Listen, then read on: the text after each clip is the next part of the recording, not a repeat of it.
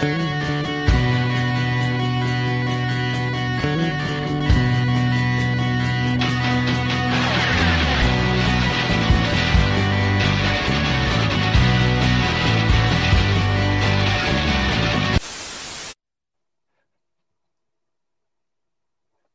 evening, everybody. Welcome to another episode of The Breakdown. We got a lot to talk about tonight. Big week in Alberta politics for a lot of different reasons, and we're going to try to make a little bit of sense of some of it with you tonight. We may or may not be joined by the incomparable Sarah Biggs a little bit later on, but it's her birthday, so if she doesn't join us, please make sure that you add her and wish her a very happy birthday. I hear 25 is a hell of a year. We're going to get right into things because we do have a whole lot to talk about. One of the groups that we've spent a lot of time talking about over the last little while has been the Alberta Prosperity Project.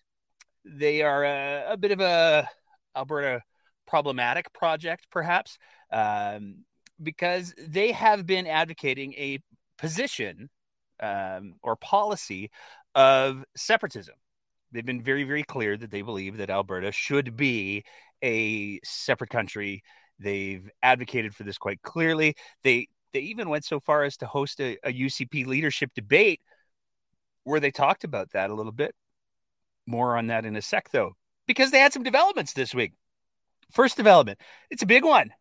So the Alberta Prosperity Project announced, oh my gosh, they lost their main guy, Dr. Dennis Modry, who is a polarizing figure. He's a physician who, ex-physician, I'm not sure what the non-practicing physician perhaps is the term. He made himself a bit of a name coming through the pandemic because he had some, let's go with non-evidence-based opinions about vaccination and health protections and all of that sort of thing. And he has been for quite some time the figurehead of the Alberta Prosperity Project. And he left. He resigned. He said goodbye. So the Alberta Prosperity Project was, presumably they were very, very sad because they had this wonderful plan about all of the things. They had Danielle Smith saying that they were her plan B if Justin Trudeau didn't come to heel. But it was a really bad week for them because they also lost a bunch of their organizing members, operational team members. Apparently there was an email that was sent out, and that email, we don't have a copy of it. If anyone has one, our DMs are open. But apparently in that email, there was some concern raised about the fact that the Alberta Prosperity Project has made a bit of a hard pivot. They've gone from their hardline separatism approach to a softer approach. They've kind of figured out that,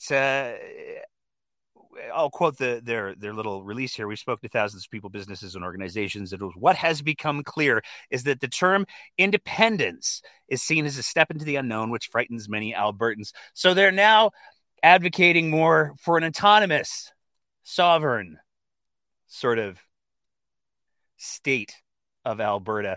Sounds really familiar. Sounds a lot like something that we've maybe heard, I don't know, the Premier of Alberta talk about a lot lately. It's almost as if heading into the election that this group of folks is pivoting so that they'll be able to best represent people. Maybe one of them's the Premier, who's to say.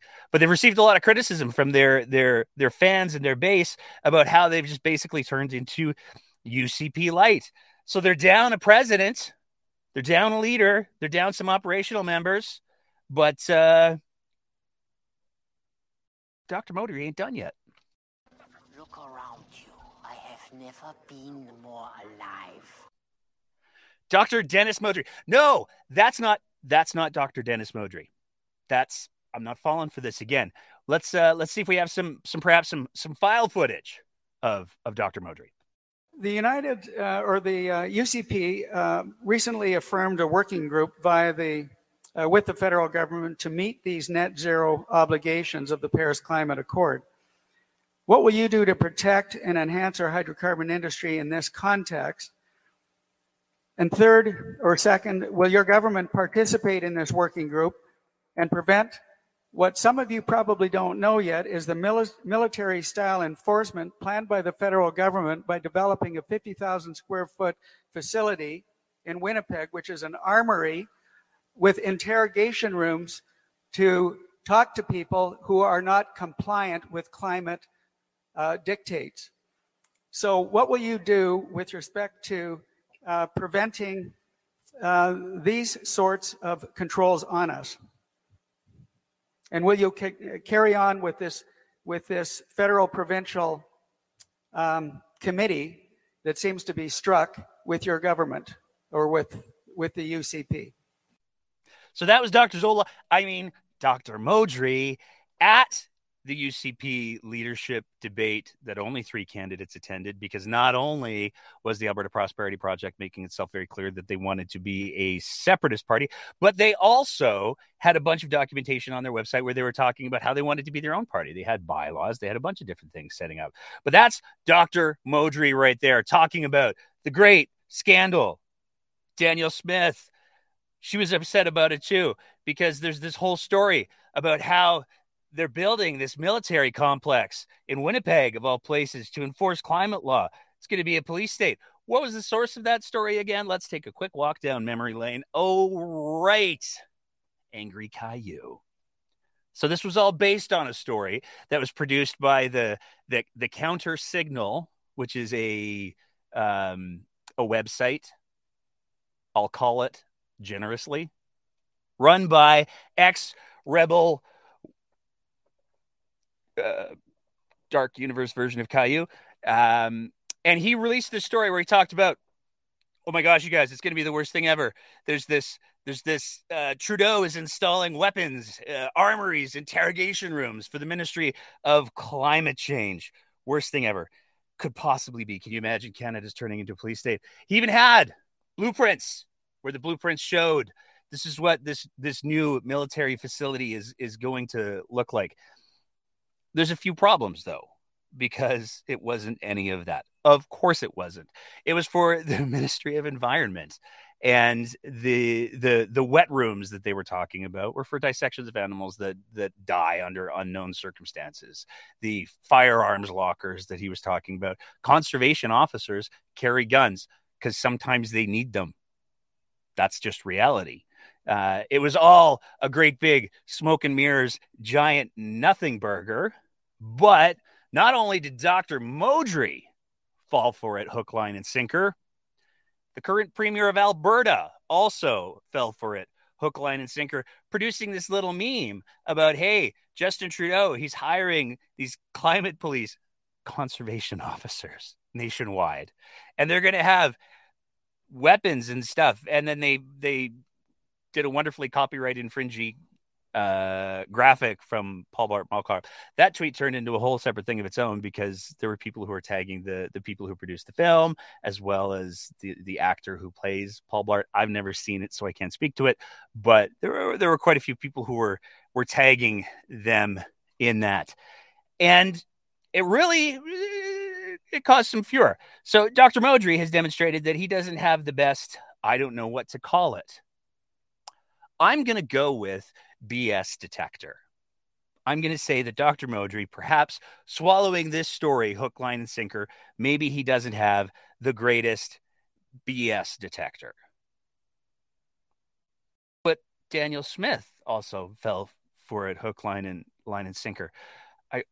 I wonder how her BS detector is. How's your BS detector evolved over time? I tend to be pretty trusting. I'm never going to get tired of that clip. Moving on from there, and for those of you that are playing along in the Twitter spaces, I believe, according to the new drinking game that was created today, that's a drink. Moving on from there was a couple of other things that happened. One of the things that happened was a leak of this screen capture that got out into the ether. And this is ostensibly, we haven't been able to confirm this particular graphic, but we have been able to confirm a couple of other things. So according to this particular graphic, it's talking about the new chartered private healthcare surgical facilities that Daniel Smith and the UCP are going to be pursuing aggressively to free up the knee surgeries and the hip surgeries and all of the basic surgeries that are quite backlogged. And there's no question that those surgeries are quite backlogged. But what this graphic talks about is the fact that the staffing problem that exists in Alberta remains a staffing problem. So there just aren't enough anesthesiologists. There aren't enough nurses. There aren't enough staff. There aren't enough all of those things to do all of the surgeries. So how do you navigate this? Well, according to this graphic, one of the parts of the deal that the province has signed with the folks that are going to be doing these surgeries is, hey, you know what? You guys can do, let's say, and I'm pulling a number out of the air here, 25 of these surgeries a day. That's what you've said you can do. We're going to pay you for 25 surgeries every day, regardless of whether or not you actually get around to doing the surgeries. Now, there's a couple of other little points of nuance that are important to understand according to this graphic. And one of those is the people who are getting their surgeries done at chartered facilities are the people who have the lowest risk. These are people who presumably, according to statistics and whatnot, they are the people who aren't going to develop post-surgical complications. They're the people who aren't going to need to be admitted or go to an ICU or any of those things. So we're not talking about bariatric patients. We're not talking about patients with history of cardiac stuff. These are the simplest of the simple patients. Anybody who has any of those comorbidities is going to be not treated in these facilities because there isn't the ability for people to be admitted in an ICU because it's not a hospital. It's just an operating theater. And this is really, really important to understand because what it means is the people who are getting the surgeries done in the charter facilities are comparatively less sick than the people who are going to be getting their surgeries done still through the public system. Well, what this graphic says, and it claims, is that because of the staff shortage and because the province is paying for these surgical suites and the X number of surgeries per period of time, no matter what happens, whether or not those surgeries get done, whether or not there's staffing that exists there, the companies still get paid. Well, AHS doesn't want to, sorry, not AHS, the powers that be don't want to throw that money to waste. So what they've decided to do is they're going to pull staff out of the public operating theaters, and they're going to move them to these chartered facilities so that money doesn't go to waste. And from a purely fiscally responsible standpoint, you can see the argument to be made there. The problem, though, as that graphic says, is that means that the people who have those comorbidities, who have a cardiac history, who have bariatric issues, their surgeries, they might just be getting canceled. So right out of the gates, we are seeing that there are, with these charter facilities, we're already seeing that it is absolutely impacting the flow of the public healthcare system. And this is public money that's going to private companies. So this is, it is pretty complicated. One of the other pieces that we've had to do with this little piece is we threw it out to the ether and we said, hey, are there anybody who works in any of these surgical settings that can speak to whether or not there's validity to this? And we did hear from somebody that we know is deeply enmeshed in this situation, and they confirmed this is what we've been told. So right out of the gates there, we can see the private impact on public healthcare, and it has directly to do with a staffing shortage. These facilities aren't creating more surgeries, ostensibly. They're pulling surgeries and staff away from the public system, and in the meantime, those public surgeries aren't happening. Which brings us Sorry, my bad. Let me do it right. Moving on from there, that brings us to the 90-day press conference that we had on Monday, where we had Health Minister Copping, we had Danielle Smith and her arm cat, and the health administrator, Dr. Jean Cowell, speak to the progress that they've made. And they had some thoughts. But one of the questions that came up had to do with another area of healthcare that's been privatized, and that had to do with labs. Throughout this press conference, you guys have spoken about ways you're improving access to care and reducing wait times. Just curious to know what is being done about lab services. Right now in Calgary, the earliest many Albertans can get in for an appointment. We took screenshots this morning. It was in late March and even April. This is delaying treatment for Albertans.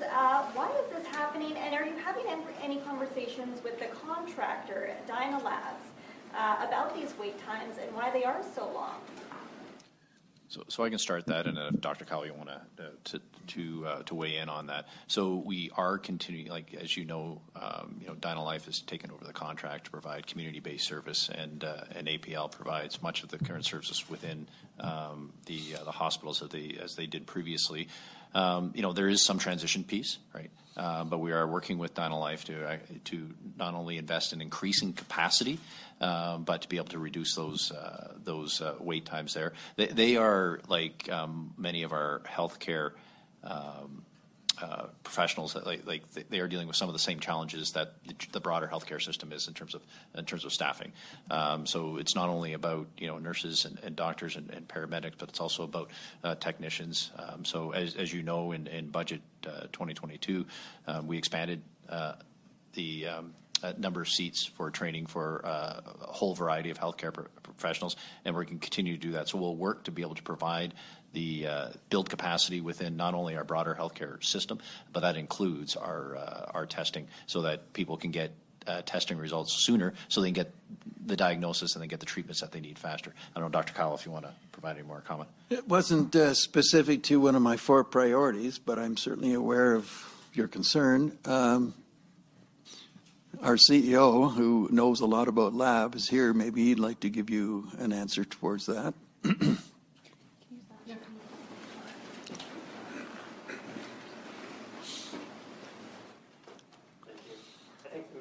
Actually covered it quite well. When you look at the transition of employees that we've got, we have approximately 1,200 APL employees that went over to Dyna Life. So now we're adopting their systems, their metrics, their booking systems and all that. So the bigger transition took place December 5th, so we're about 60 days into it. So we expected some bumps as we go forward.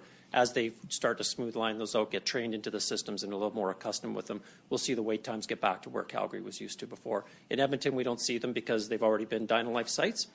And once they get transitioned appropriately to those systems, they'll see improvements for sure. So, just to be clear, the reporter asked, hey, we're seeing really long delays with people getting lab testing because of the changes that y'all made when you privatized stuff. What are your thoughts on that? Is it going to get better? And they said, well, anytime you make a major change, it's going to have these sorts of impacts. So it's another example of how the privatization of these services creates negative potential outcomes for patients navigating the healthcare system. It's a pretty big deal. But that's not what the press conference was about. The press conference was about, hey, but how is the state of healthcare? Let's remember, we'll turn back the clock for a sec. Danielle Smith made a big thing about how the AHS board had driven AHS into the ground. It was a system in crisis. They had failed miserably to create the 1,000 ICU beds that she still repeats, despite the fact that that's simply demonstrably false. That's effectively a lie. There was never supposed to be 1,000 ICU beds. There was supposed to be surge capacity identified. That surge capacity was identified. Wouldn't have made any sense, to pull staff out of hospitals and clinics to have them stand beside empty ICU beds when there were patients who needed their care. We've seen no shortage of examples of people who have shared their stories about how their healthcare was impacted because of the impact of the pandemic on the healthcare system. So pulling out all of those staff to staff ICU beds never would have made any sense. It's a ridiculous, preposterous thing. But Danielle Smith used that as justification. Healthcare systems in crisis, is in failure. We got to fire the AHS board, even though they're not an operational board and have no control over the day-to-day of things. We're going to fire them. We're going to bring in Dr. John Cowell. Well, how did Dr. Cowell describe the state of AHS? Not just today, but when he first found it. When I started at Alberta Health Services in November, I was told that this was a system in crisis and a broken organization, and I didn't really know what to expect. I am here today, however, to tell you that AHS is not in crisis and is not broken. There you go. Healthcare's fine. Everything's good. All of those stories you hear about the horrors that exist in the healthcare system, all of the DMs that we've posted over the last 48 hours that we've received, some of which we couldn't even share, which I think is really important to highlight. We received quite a few DMs from people who wanted to just express their frustration and their anger at working inside of a failing system that's collapsing, but that we're also terrified that even if all identifying information was removed, there would be some way that they could be found out, and there would be some sort of reprisal against them. Now, if you haven't checked out that thread, it's up on our Twitter. Would strongly encourage you to read it, because there's some powerful stories in there from healthcare workers who are doing their very best to hold everything together. But this wasn't the only time that Dr. Cowell made the news this week. Just a couple of hours before we started putting tonight's show together, this little story here broke. So it turns out back in November, less than 2 weeks after Dr. Cowell had taken over the role of administrator to deal with the wastage, the entitlement, the middle management that was bloated and out of control, so much taxpayers' money being wasted. We got to get better value on the buck. He rented a limo for the day for $1,400 to go up to Edmonton to view the throne speech. He rented a private limo. CBC ran the story literally just a couple of hours ago. They have all of the supporting documentation. They make it very clear that it was an extended passenger vehicle that was rented for the day for Dr. Cowell to go and attend the throne speech. Now, the justification that was used as a response was that he needed a place to make private phone calls if he needed to. So thus the limo for the day, which has some scary implications, because he only made, according to the story, 2 stops. One of them was at the legislature. The other one was at an Alberta Health Services facility in Edmonton. The implication is that there's nowhere at that facility that Dr. Cowell would have been able to have a private phone conversation. And even better, there's nowhere in the legislature that Dr. Cowell would have been able to have a private conversation where he would have been able to get a little bit of privacy. It can't be done at the legislature. That's the implication. Perhaps somebody should have just told him that the secret privacy phrase in the Alberta legislature is just shields up and then you're safe. But this harkens back to, again, this sort of theme of entitlement that we're seeing from the Danielle Smith government. We saw, and we talked about it on our last episode, there was a story that came out about the fact that Danielle Smith's campaign manager had been given a sole-sourced contract for media production, memes production. There's nothing that was critically urgent about that any of those projects. But nonetheless, tens of thousands of dollars of taxpayers' money went towards making sure that her campaign manager got paid. Now, we talked about this last episode. I want to reiterate it again because it's so important to understand. When we're talking about sole-sourced contracts, normally the process is that the government says, hey, we need to buy 50,000 widgets. Who sells widgets? give us your best deal on widget makers. And then all of the widget makers give them an RFP and they say, well, we can give you this price on 50,000 widgets. That's the normal process. A sole source contract is when the government says, hey, for a list of reasons, either because of urgency or privacy concerns or XYZ, we're not going to go through with that process. We're just going to pick this guy, and that's what we're doing.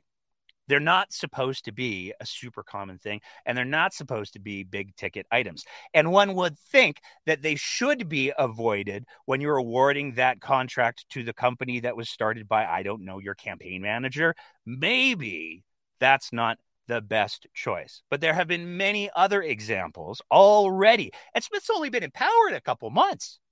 But there's been a number of examples already where Smith has been utilizing these sole sourced contracts to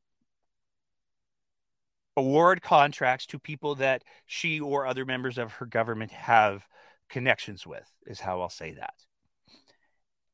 This is a long-standing problem. And it goes back so far that it was actually discussed in previous legislators. Let's see. Fortunately, there's this wonderful Twitter account called @DisorderedYYC that I don't know how they're able to find all of the footage that they do, but they are able to ferret this stuff out with incredible perfection. So I want to give a big shout out to them. This is their clip. Full credit to them. But let's see how some other politicians might feel about sole sourced contracts. Albertans know better, and some even laughed out loud when they heard the minister had said that. Maybe this line was given to him by Navigator, friends of premiers past and future, who got lucrative sole source contracts to supplement the spin efforts of the government's 200-odd communication staffers. Doesn't the premier think he should at least apologize for that?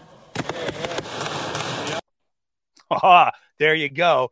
You shouldn't be using sole source contracts to help your friends, says Danielle Smith to Danielle Smith.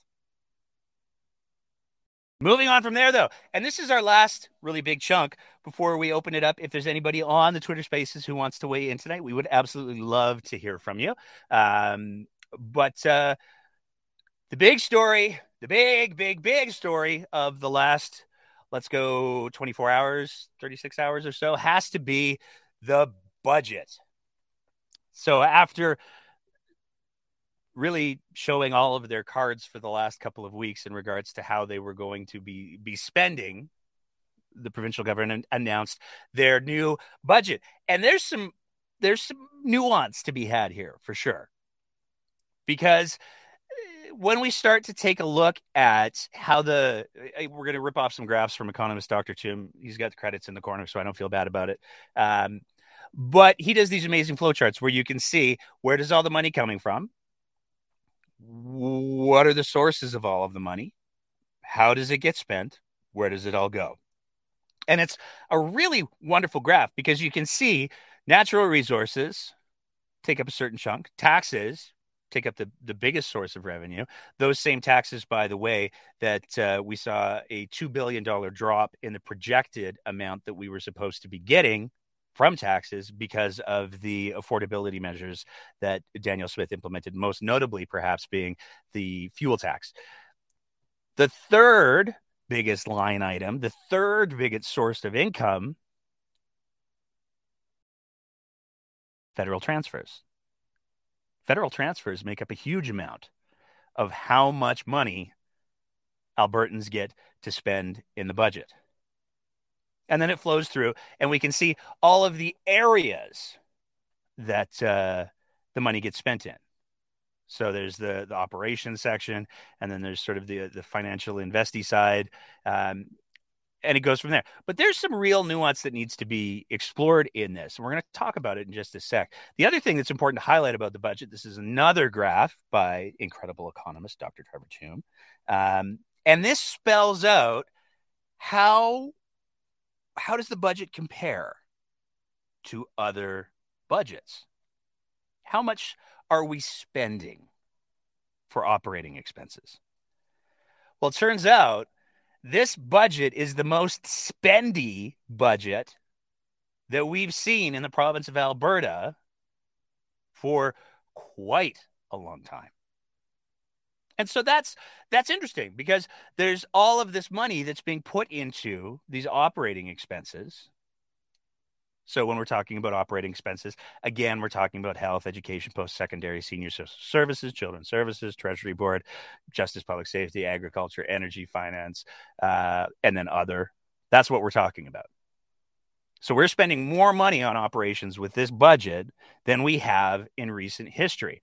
But what we're spending it on, particularly how we're spending it in those areas, gets to be really, really important. And this is perhaps best highlighted in a tweet that came out today by journalist Anna Junker.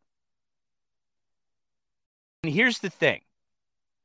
When we take a look, this tweet thread is just about harm reduction.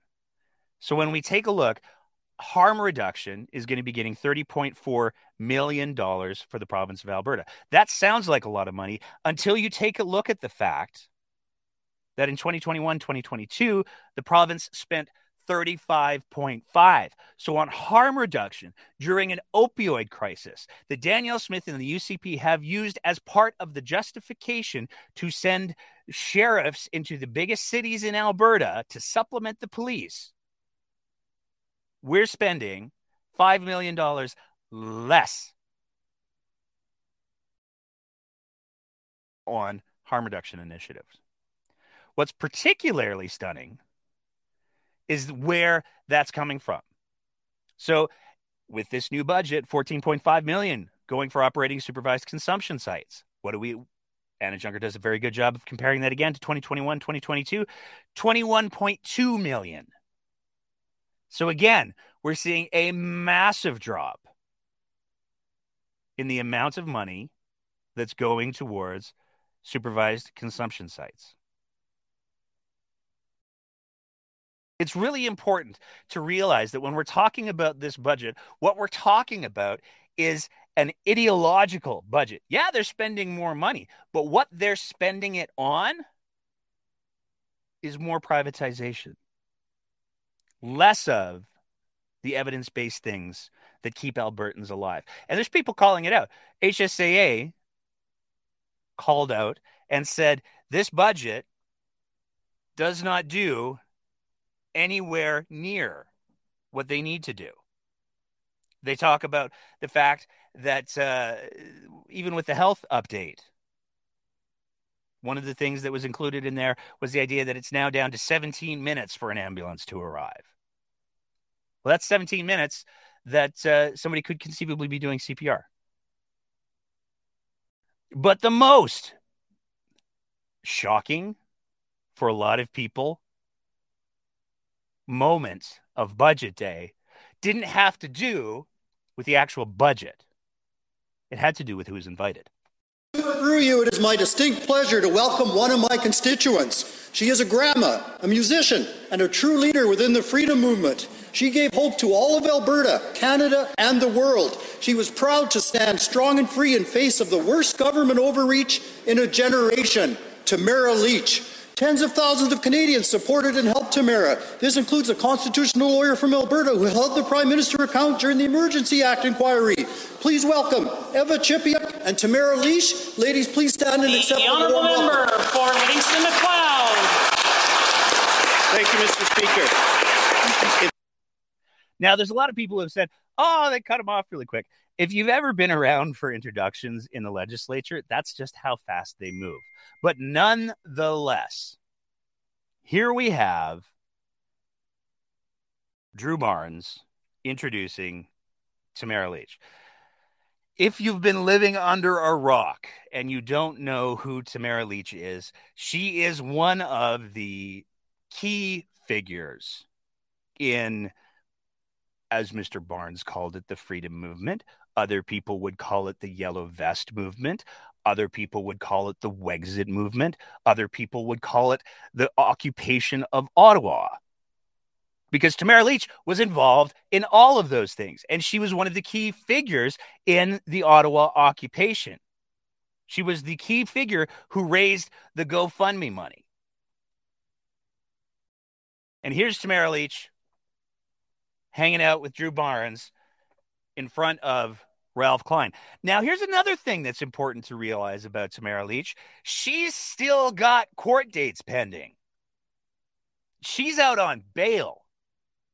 She's not supposed to be appearing on social media. And yet everybody saw pictures of her flooding the internet, like this one, of her in the legislature. How it's not a parole violation, that's obviously up to somebody who has more lawyer stuffs than we do here. But it doesn't change the fact that this is a thing that happened. But this isn't the only thing that happened. Because one of the other people who was invited to the legislature for Budget Day was none other than a key figure in the Coutts blockade. Marco van Hugenbos. I just love saying it that way. I don't know if it's right. I don't really care. He was part of a group that shut down the border. He claims he was honored to spend the day at the Alberta legislature for the budget drop. Thanks, Todd Loewen, for the invite. Now, let's just take a second and we'll do some Alberta curriculum geography here. Because Marco van Hugenbos lives in southern Alberta. He is a town councilor, city councilor for Fort McLeod. He's about as close to the southern border as you can possibly get. That's just the reality of where Marco lives. He was invited by Todd Loewen. Todd Loewen is the MLA for Central Peace Notley, which is almost as north in the province that you can get. So this wasn't an invitation for a constituent, which is typically how these invitations work. This wasn't that. This was Todd Loewen saying, Drew Barnes got a freedom folk. I'm going to bring me my own freedom folk. I'm going to invite this guy. This guy, Marco van Hugenbos, also has charges pending. He has court dates pending. Danielle Smith's UCP, Nathan Cooper, as Speaker of the House, allowed two people who have admitted publicly, there's no question as to whether or not they were involved in these events. There's no question as to whether or not Mr. Hugenbos was involved in the Coutts blockade. He absolutely was. He was one of the key figures in it.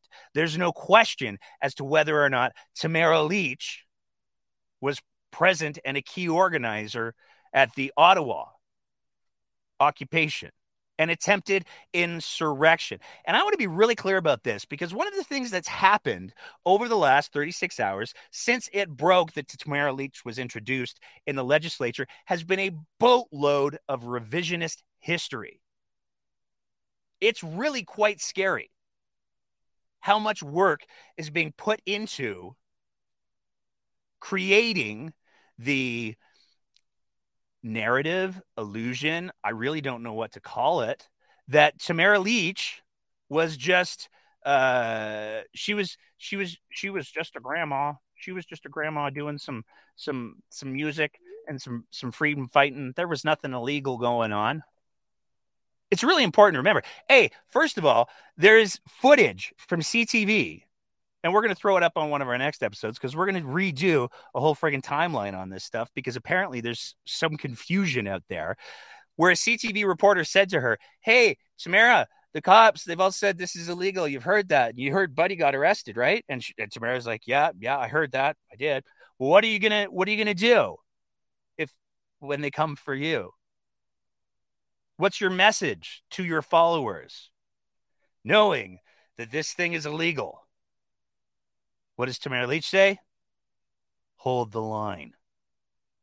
There's no question at that point that she knew that it was an illegal occupation. It wasn't a charter protest anymore. But the message that she sent was, don't leave, guys. Hold on to it. And all of this ignores the memo of understanding, because there was a memorandum of understanding that was generated by Canada Unity, which is an organization that was created by a gentleman named James Bowder. James Bowder is actually, by many accounts, the father of the whole Freedom Convoy. He had actually attempted a different version of the Freedom Convoy just a few weeks earlier to deliver the memorandum of understanding to the people he wanted to deliver it to.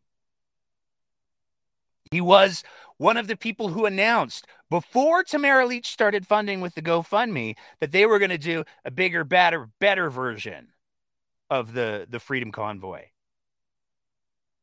And when you take a look at what this memorandum of understanding says, it's very clear what this group was advocating for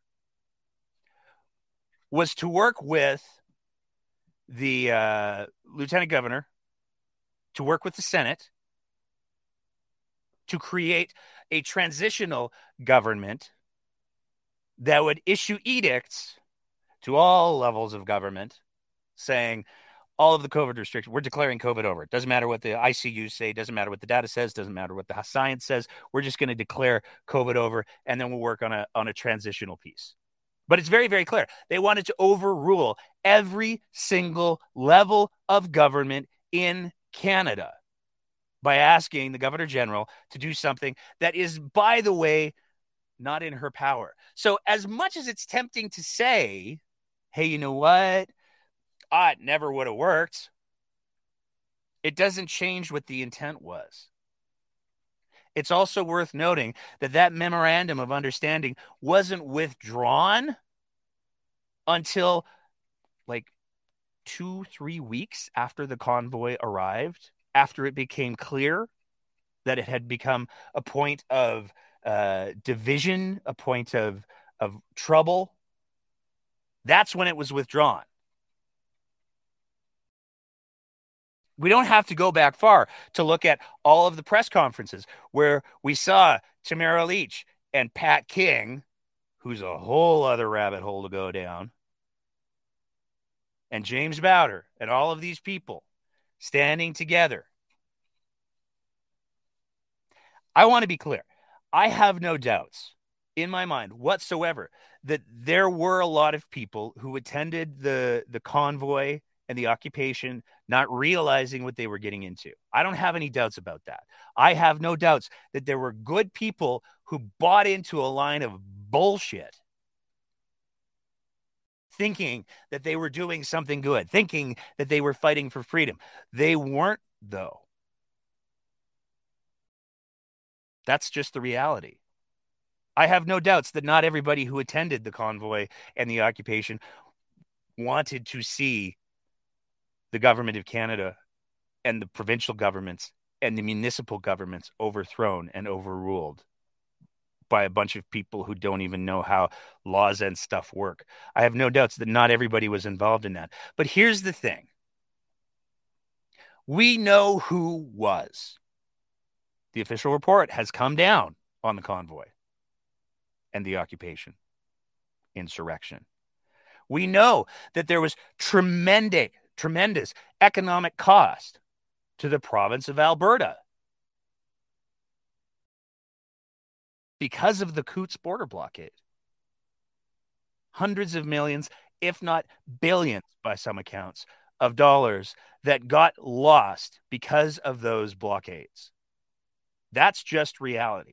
We know who the high-profile figures are. We know who the people are who have defied their bail conditions and snubbed their noses at the rules that are supposed to keep society functioning.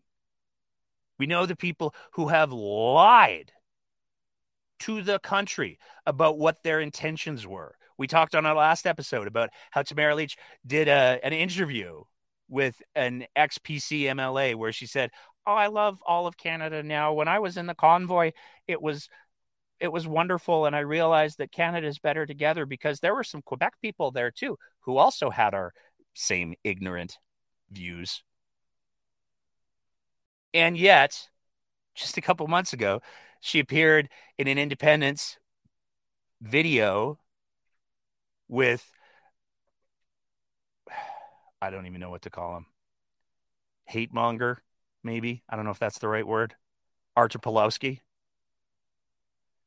who has made a career over the last couple of years defying health restrictions, manipulating people, saying horrible things about just about every demographic.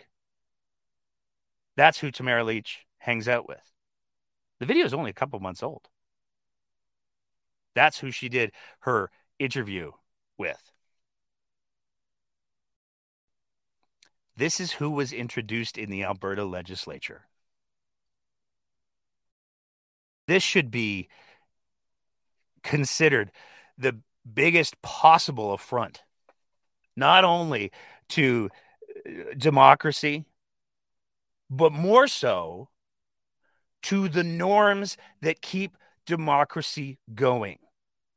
We have seen over the last several years, and COVID's been a big part of it, but let's be clear. The Jason Kennys, the Pierre Poilievres of the world, they fanned those little sparks that have always existed as much as they possibly could. They turned them into raging fires. And those fires have been burning away at the norms that are supposed to be the things that everybody just plays by. Those social rules, where there's those things that you just don't do. They don't exist anymore. For the people in the corridors of power, we've seen this with Danielle Smith when she's talked about, if you got stage 4 cancer, you probably should have done more. We've seen this when Danielle Smith said, the Ukraine, well, you know, if they just gotten rid of their nuclear weapons, never mind the fact that they did in 2001, before 2001, those all got repatriated back to Russia. Those norms don't exist in this government. And when you don't have those norms, when you don't have those conventions that everybody kind of agrees on, here's the things that we can do, here's the things that we just shouldn't do, particularly elected officials, because they are in a position of leadership. With Todd Lowen and Drew Barnes inviting in people who shut down the borders of our country with violence, who still have charges pending, who still have court dates pending, who have openly said that they want to see the dissolution of our country. These are the people that they chose to normalize by bringing them into the legislature. I don't know if we can get angry enough about this. I honestly don't. Because there are just no norms anymore. And that is a scary, scary thing. Because now it seems like as long as you're not overtly breaking the law, you can get away with anything. And we go down that road, we're in a whole lot of trouble. But all that being said, it looks like maybe we get to have a little bit of an appearance from the freshly turned 25-year-old Sarah Biggs. Sarah Biggs, happy birthday. How are you doing tonight? I'm good. How are you? Thank you. I'm fantastic. Thank you for asking. I just finished a little bit of a rant. I heard.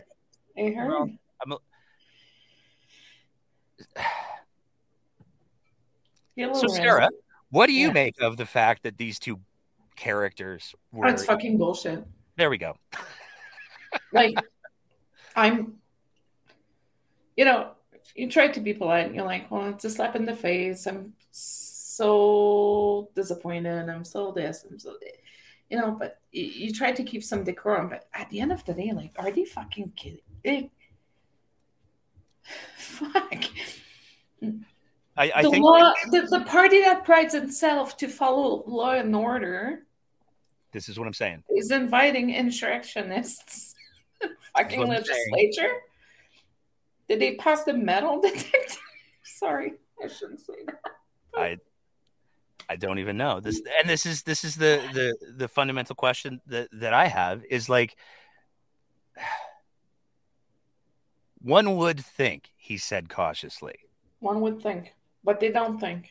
Well, they don't. But okay, I'm going to speak from personal experience for a quick second here, and just because I have some anecdotal personal experience in this, I had the privilege of being introduced in the legislature a few years ago as part of a recognition of the profession that I work in. Yeah. And there were conversations in advance of, okay, so who are you sending? What's their background? Are we going to have any problems? Like, there was a whole process that went into, is this going to be, are we inviting bad people into our house, in effect? And I have no illusions that if anybody, I mean, nobody, because of the requirements of my profession, nobody's going to be like really bad just because you can't work in the profession and do that. But if there had been somebody who had like a really problematic history, I have no doubts that they would have been like, and you're sending someone else. So it's beyond my understanding how it is. Like, I get that Danielle Smith doesn't have a whole lot of sway over particularly Drew Barnes. Todd Lowen, though, that's a different thing. And the other piece is, he's the minister of the crown. Nathan Cooper is the Speaker of the House. That's his house. How he allows these two, and I'm going to use characters again, into the legislature when they have court dates pending for subverting democracy. And that's the whole GoFundMe thing that they did is also so opaque, and the Give Send Go thing is so opaque. It's worth remembering that Give Send Go had a data leak of all of the donors of the convoy. Like, this is what we want to hold up as a model of, these are the citizens that we should be recognizing in the legislature. The ones who wanted to destroy the country and also can't secure people's personal information. I mean, it's on brand for the UCP, but you go.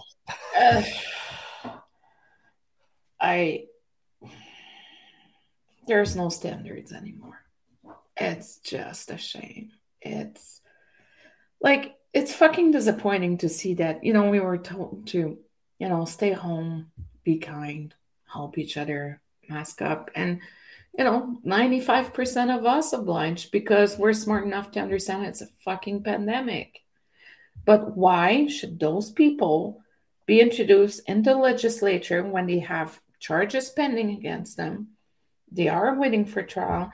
They tried to overthrow the federal government, and they were blatant about it. But then, like, fuck. Here's the other thing that bugs me. I'm really struggling with that one. When you listen to the clip, I mean, it's a very short clip, but when you listen to the clip, and I mean, I was so upset. Like, I was stressed furniture building with my mother-in-law during the budget. Janice Irwin confirmed. She retweeted our video, and she confirmed multiple UCP MLAs. So we're not just talking about Drew Barnes introduced them and everybody was like, oh. Okay, so here's where we're going to go straight to the chase. They're not Conservative Party anymore. They are not progressive. They are not the UCP. They are populists that are just trying to push their agenda. I think I'm done playing around here. Like, it's fucking bullshit. I'm so done. It's, it was never about the vaccines. It was never about the mandates. Those guys got fucking sunk down into some kookery that, like we say, 2 years of pandemic, 3 years of pandemic and Facebook. Take freedoms back from what? Like, you look at the Take Back Alberta chat these days, it's fucking terrifying. What do you want to take the province back from? What do you want back? You have everything. Do you want to stop paying taxes? Be my guest. Move to Delaware. I don't give a shit. I really don't. Just, like, it has to stop. We need to have some decorum, A, in the legislature. B, we do have standards and we should be abiding to them. and see what the fuck are we even thinking. Well, this is where it gets scary because they're not thinking. They're just pandering to their base. I'm done. I'm done trying to be like, yeah, but maybe.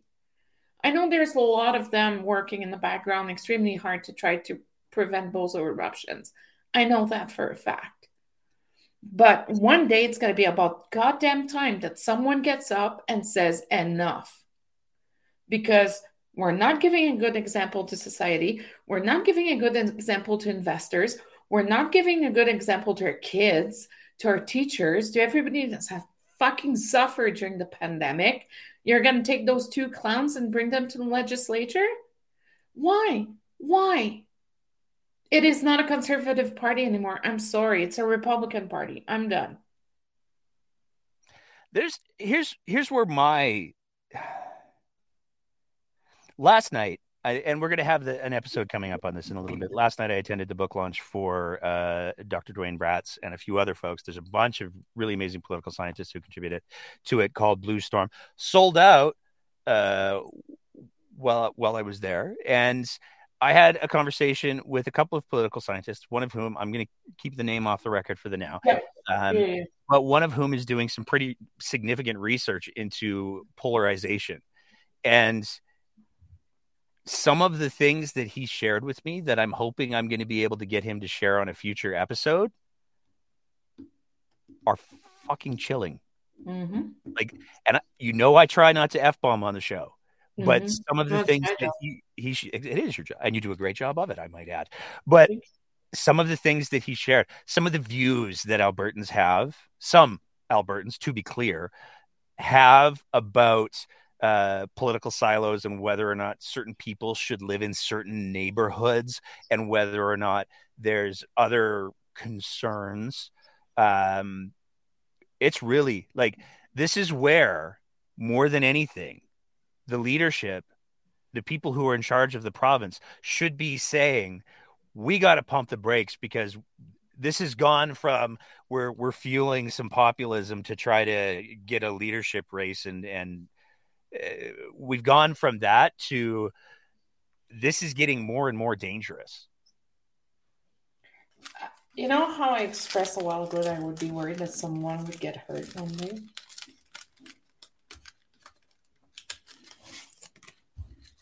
It's already happened. And that's the thing. This is one of the other pieces.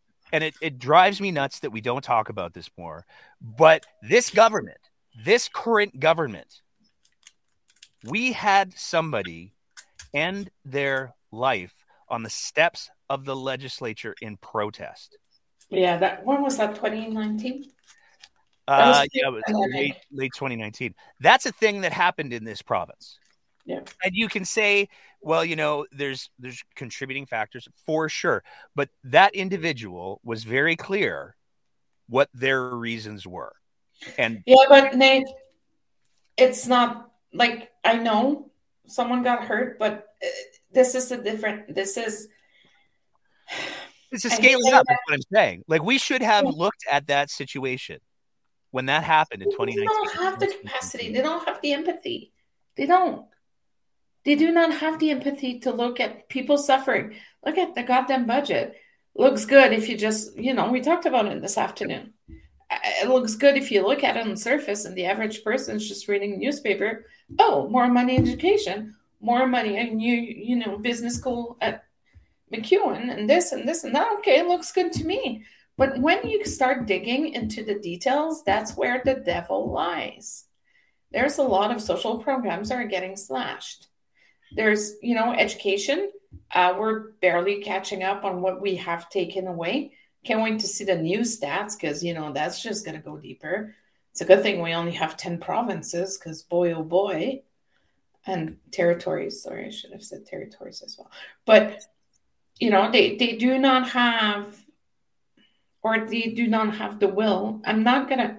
Some of them do care. And, you know who I'm talking about. There's some people that care. Yep. But the individuals that are taking the lead right now within that party does not want to bother about caring, because it will not advance their agenda. That's what I'm going to say. It is not bringing them any joy. It is not bringing them any more brownie points. If they do something that's a little too socialist, their base are going to go after them. They're going to threaten them with, a leadership raise or something. But, it's worse than reform. It's worse than everything else we've seen before. It's, I'm worried that we're going to be.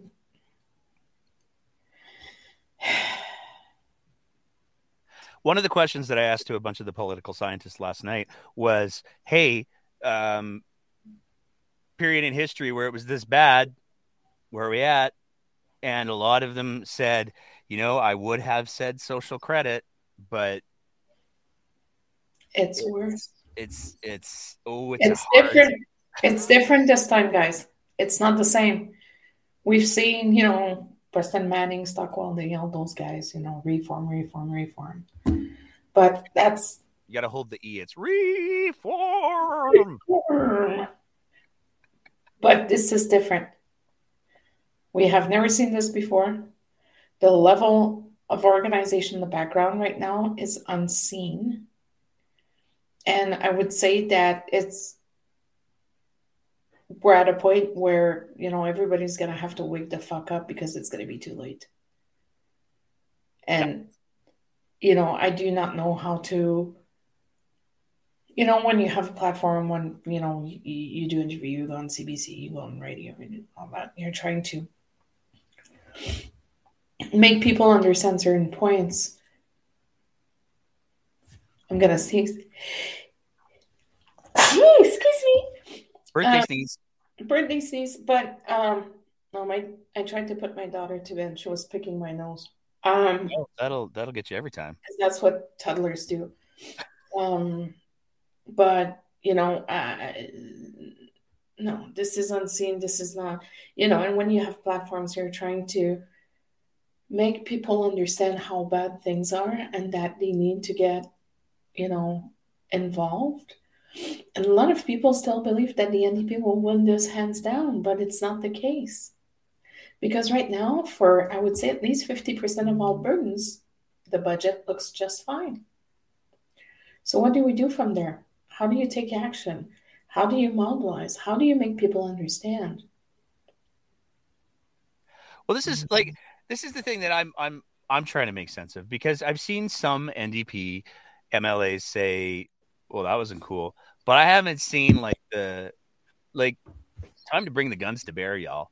Really, we have. Here's one of the things that made me realize how far we've fallen, because I was deliberately taking a little bit of a break from the coverage yesterday, and so I wasn't watching all of the introductions. I was going to watch the Mr. Taves budget speech and all of that, but I saw a tweet come in, got a DM saying they just introduced Tamara Lich, and I was like, then you texted. Oh no, you called me. Yeah. I decided not to listen to it because I was just like. But my reaction was, that's possible, and that to me is telling. If you had told me, I'm not even going to talk about the NDP. Let's talk about Redford. If somebody told me that Redford or one of her MLAs had introduced somebody in the legislature of a similar, let's say, complexity, we would have got a little deeper. I would have been like, there's no way. There's no way. They would not do that in the legislature. And my reaction yesterday was, well, I guess I have to go find that video. And that's a sad reflection of where we are. Do you think my mother-in-law doesn't swear a lot? She got a little sweary yesterday. Yeah, I didn't realize that your mother-in-law. I hope I wasn't on speaker when I called, because yeah, you were. Please send my apologies. No, but she was like, "What the?" I love my mother-in-law. She's adorable. She's my biggest champion. But yeah, no, she's fine. She has me. She's used to it. But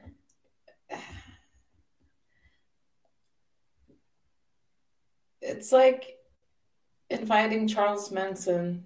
I don't even know. I mean, he didn't actually kill anyone himself. No, but it's just So so bad. It's let's make just some so bad. excuses, and It's it'll like be Christine Anderson just parroting all fucking week. She was with Theo and Jamie Sally just tonight or last night or something, because that's fair. Like, the thing is that all the individuals are associating with the premier have met with her. That's scary. Well, and the rumor is that that Smith, again, unsubstantiated rumor, going to make that super clear because I don't need that headache. But the rumor is that one of the stories that's in the pipe is that Smith had communications with Christine Anderson as well. And again, that's another one where I'm like, man, wouldn't surprise me. And that's a problem. It is a problem. It's like we're so jaded.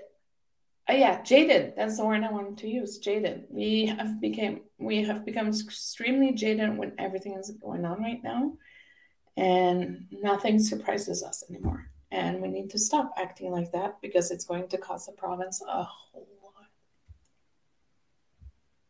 The brain drain is bad right now. Just give it another 2 years. I got a quote here I want to read because we just got this in the DMs, and I think that it's timely and important. If destruction be our lot, we must ourselves be its author and finisher. There is even now something of ill omen amongst us. The innocent, alike with the guilty, fall victim to the ravages of mob law. Can you send me that? Abraham Lincoln. Yeah, I will send that to you for sure. But so here's what my question is. Looking at this budget, this is the least fiscally conservative budget that we've seen in years, and it's an attack budget. Like it is using taxpayers' money to attack certain things and to advance corporate interests. There's no getting around that. That's what it is. How long? Let's do a pool. How long does it take before we start to see that sort of language being used by some of the opposition parties? Because I'll be honest, I was shocked to find I was doing some reading on Miss Leach today, and there was a story that I stumbled across about the Yellow Vest movement, which she was a part of in Medicine Hat, and there was a very neutral quote that was provided because one of the events that happened in Brooks. And there was an elected official at the time who gave a very tepid sort of, well, people have concerns. What's it going to take to get some of the leaders defending some democracy here? The NDP needs to wake the fuck up. That's number one, because what I've seen so far is weak sauce. Like, it's the day after the budget, and okay, it's a 2 coffee kind of day. Sweet. Excellent. When is it not a 2 coffee? It's a 15 coffee kind of day every day. Some days. But I really hope they step up their game. I don't want to hear the most expensive summer ever, by the way. I really don't. Oh, We're not dumb. We're not dumb. Okay? Stop it. Jeremy Nolan, if you watch me, if you listen to me, look at me in the eyes. Stop it. It's not working. It's not going to work. Get down to the real issues because you guys are not on the right path right now. You know what concerns me when I saw the most expensive summer ever? You guys have already conceded. You've already said they're going to be in charge for the most expensive summer ever. As soon as you throw that idea out there, as soon as you throw that narrative out there, you're already saying, hey, it's going to be the most expensive summer ever. You're already saying, but we'll be in opposition. I don't want to hear stuff like that. I want to, and I don't know. I'm going to throw it to the comments. I'm going to open it up to the Twitter Spaces as well if anybody wants to tap in. At what point do we I keep hearing the same criticism over and over and over again. They're behaving like an opposition, and that's cool and everything. And if it was any other election, I probably would care a whole lot less. But we had insurrectionists introduced in the legislature. Like, this is where we are. This is what the stakes are. This is not the time to be a good opposition. And I'll throw this out there to the UCP MLAs as well, to those good people that you and I both know, some of them. This is not the time to coast. This is not the time to, you know what, I've maybe decided that I'm going to run for a different party, or I've decided that I'm not going to, I want that ministerial spot, whatever the case may, or maybe I'm, there's lots of possibilities. This is not the time to phone it in. This is the time to go all out. Balls out on the table. Okay, maybe not, because we don't have any norms in the legislature, and I shudder to think we're going to have somebody showing up at the next caucus meeting.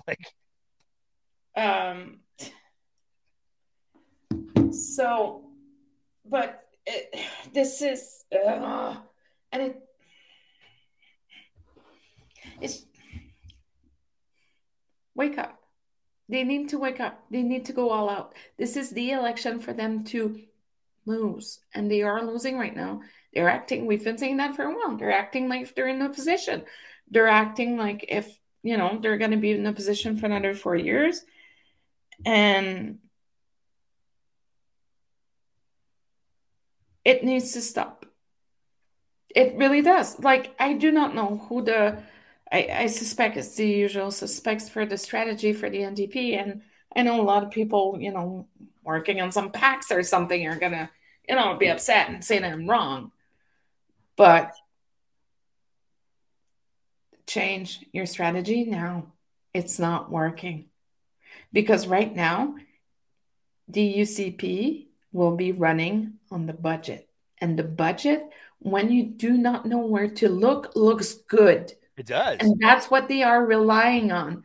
Start attacking. Start being concise. Stop hashtag most expensive summer ever. I'm going to have a fucking temper tantrum if you don't stop.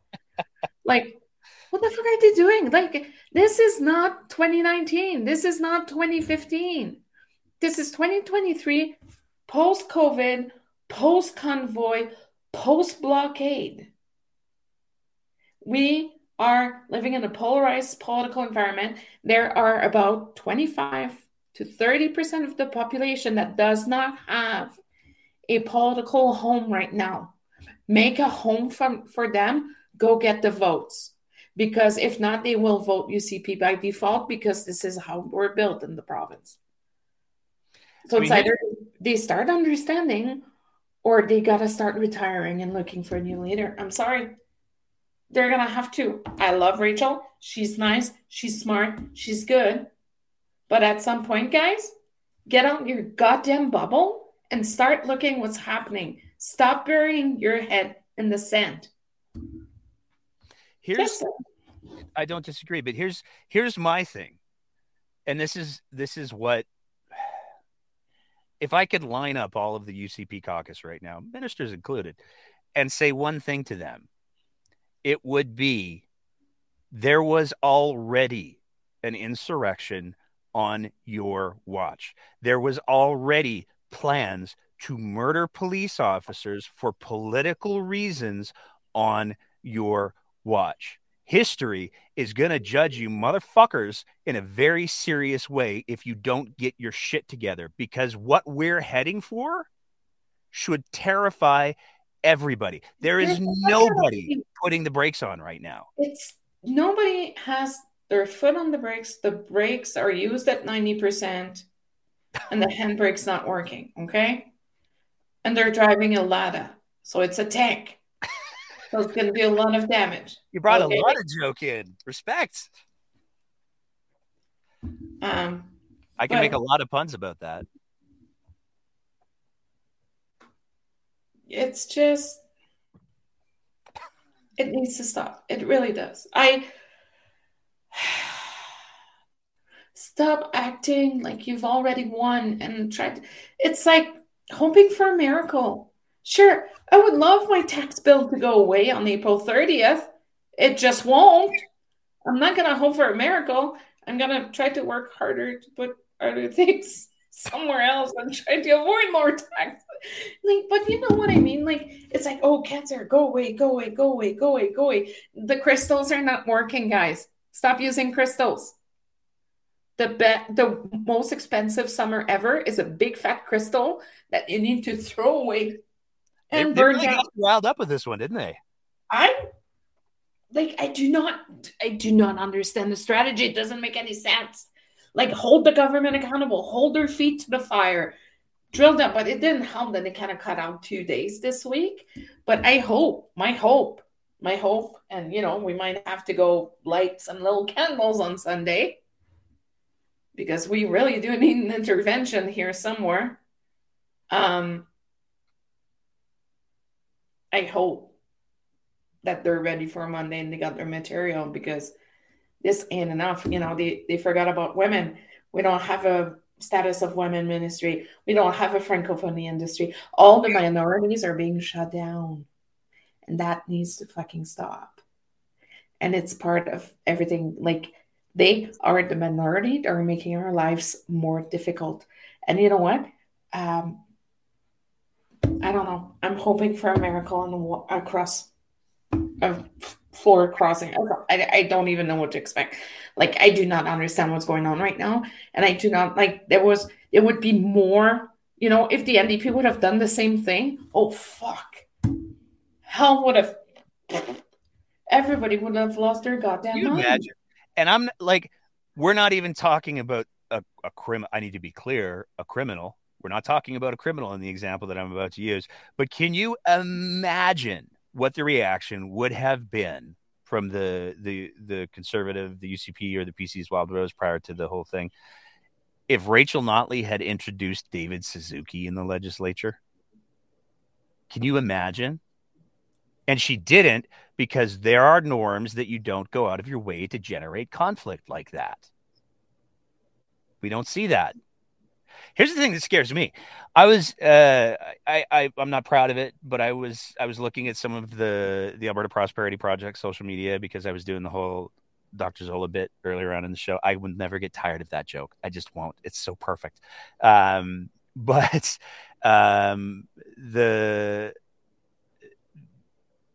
You go through the comments on the Alberta Prosperity Project, the window when the Alberta Prosperity Project, and you take a look at some of their social media, some of the YouTube videos that some of their key members produce, when that's not extreme enough, holy hell, has the window moved to a dangerous place. Mm-hmm. And it's going to require a collective effort over a sustained period of time to move it back. And if call a priest. It's time to call the priest, perform the exorcism or something. I don't know what's going on. I'm not a religious person.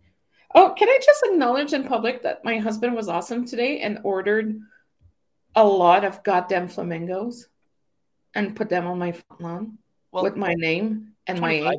25 isn't that many. You've got a big lawn.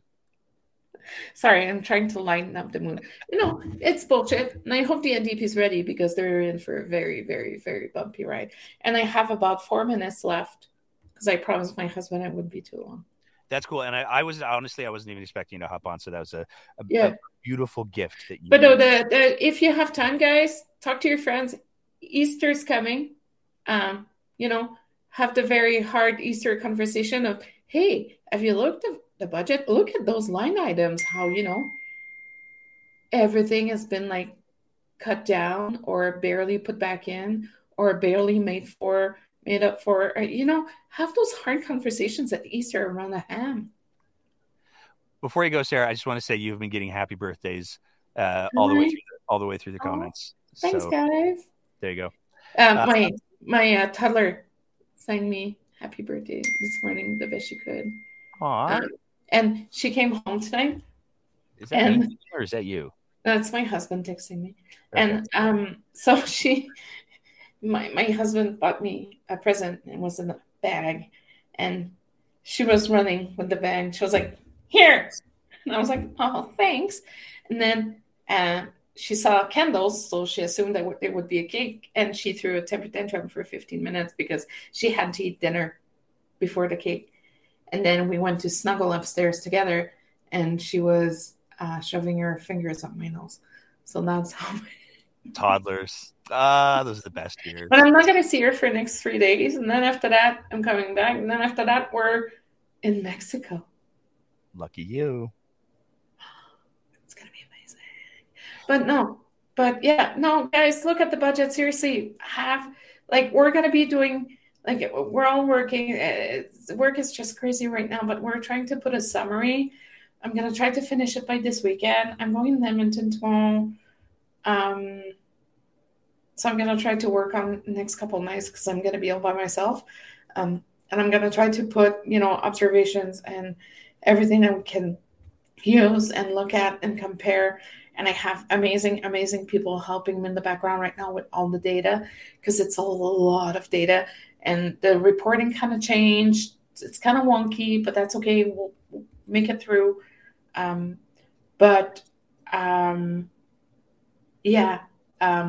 trying to put a brief together, but because you know what's going to be happening. Can I say that Sundays is going to be our Big's budget edition?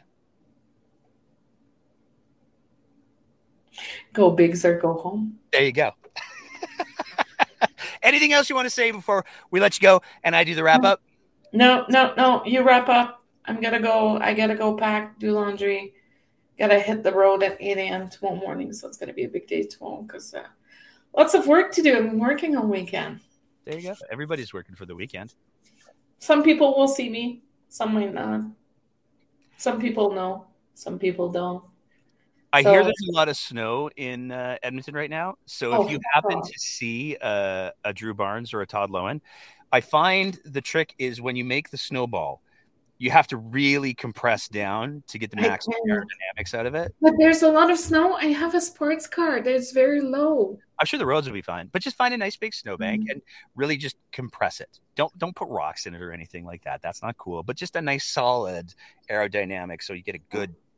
I'm going for lunch with my Alberta mom Friday with Kathleen Smith. So that's gonna be. There you go. Okay, love you guys. Thank you for the well wishes, and we'll see you Sunday with bells on. Bye. All right, that's it for tonight, everybody. Thank you all so much for the comments and for hanging out on the Twitter Spaces. We had not a lot of commentary. Save your comments up for Sunday. We're going to do a show on Sunday, and I was really happy when we had people tapping in on the Twitter Spaces last episode. So please feel free to do that. Thank you to everybody who was super active in the chat tonight. I'm going to have to read all of this after because it's just been going really quick. Yeah, to be clear, no violence. That's not what anybody's advocating for. The snowball thing was a joke. We do jokes. I did the Dr. Zola thing, obviously, and I made a lot of bad puns tonight. So there's that. But in the meantime, in between time, I want to say a big thank you to everybody who continues to support us by sharing the content, by interacting with us on social media. Especially a big thank you to everybody who's supporting us on the Patreon. If you're not currently a Patreon sponsor of The Breakdown, you can be one by signing up at www.patreon.com/TheBreakdownAB, where for the price of just a fancy cup of coffee or 5 F-bombs from Sarah, you can help us continue to produce the kind of content that we're trying to produce here. It's been a nutty couple of days. The good news is they announced that despite the fact that if you take a look at the legislative calendar for this year, it is like the lightest one that I could find in quite some time. And they just went ahead and gave themselves tomorrow and the next day off. So today and the next day off. So that's great. Hopefully things will be a little bit more calm for the next little bit. Everybody could take a little bit of a breather because this is going to be a long haul. I strongly suspect. But in the meantime, it's the weather's supposed to be turning nice, at least here in beautiful Calgary. So if you get the chance, enjoy some of the weather. And I think that's it for tonight. Take care of yourselves. Keep the conversation going.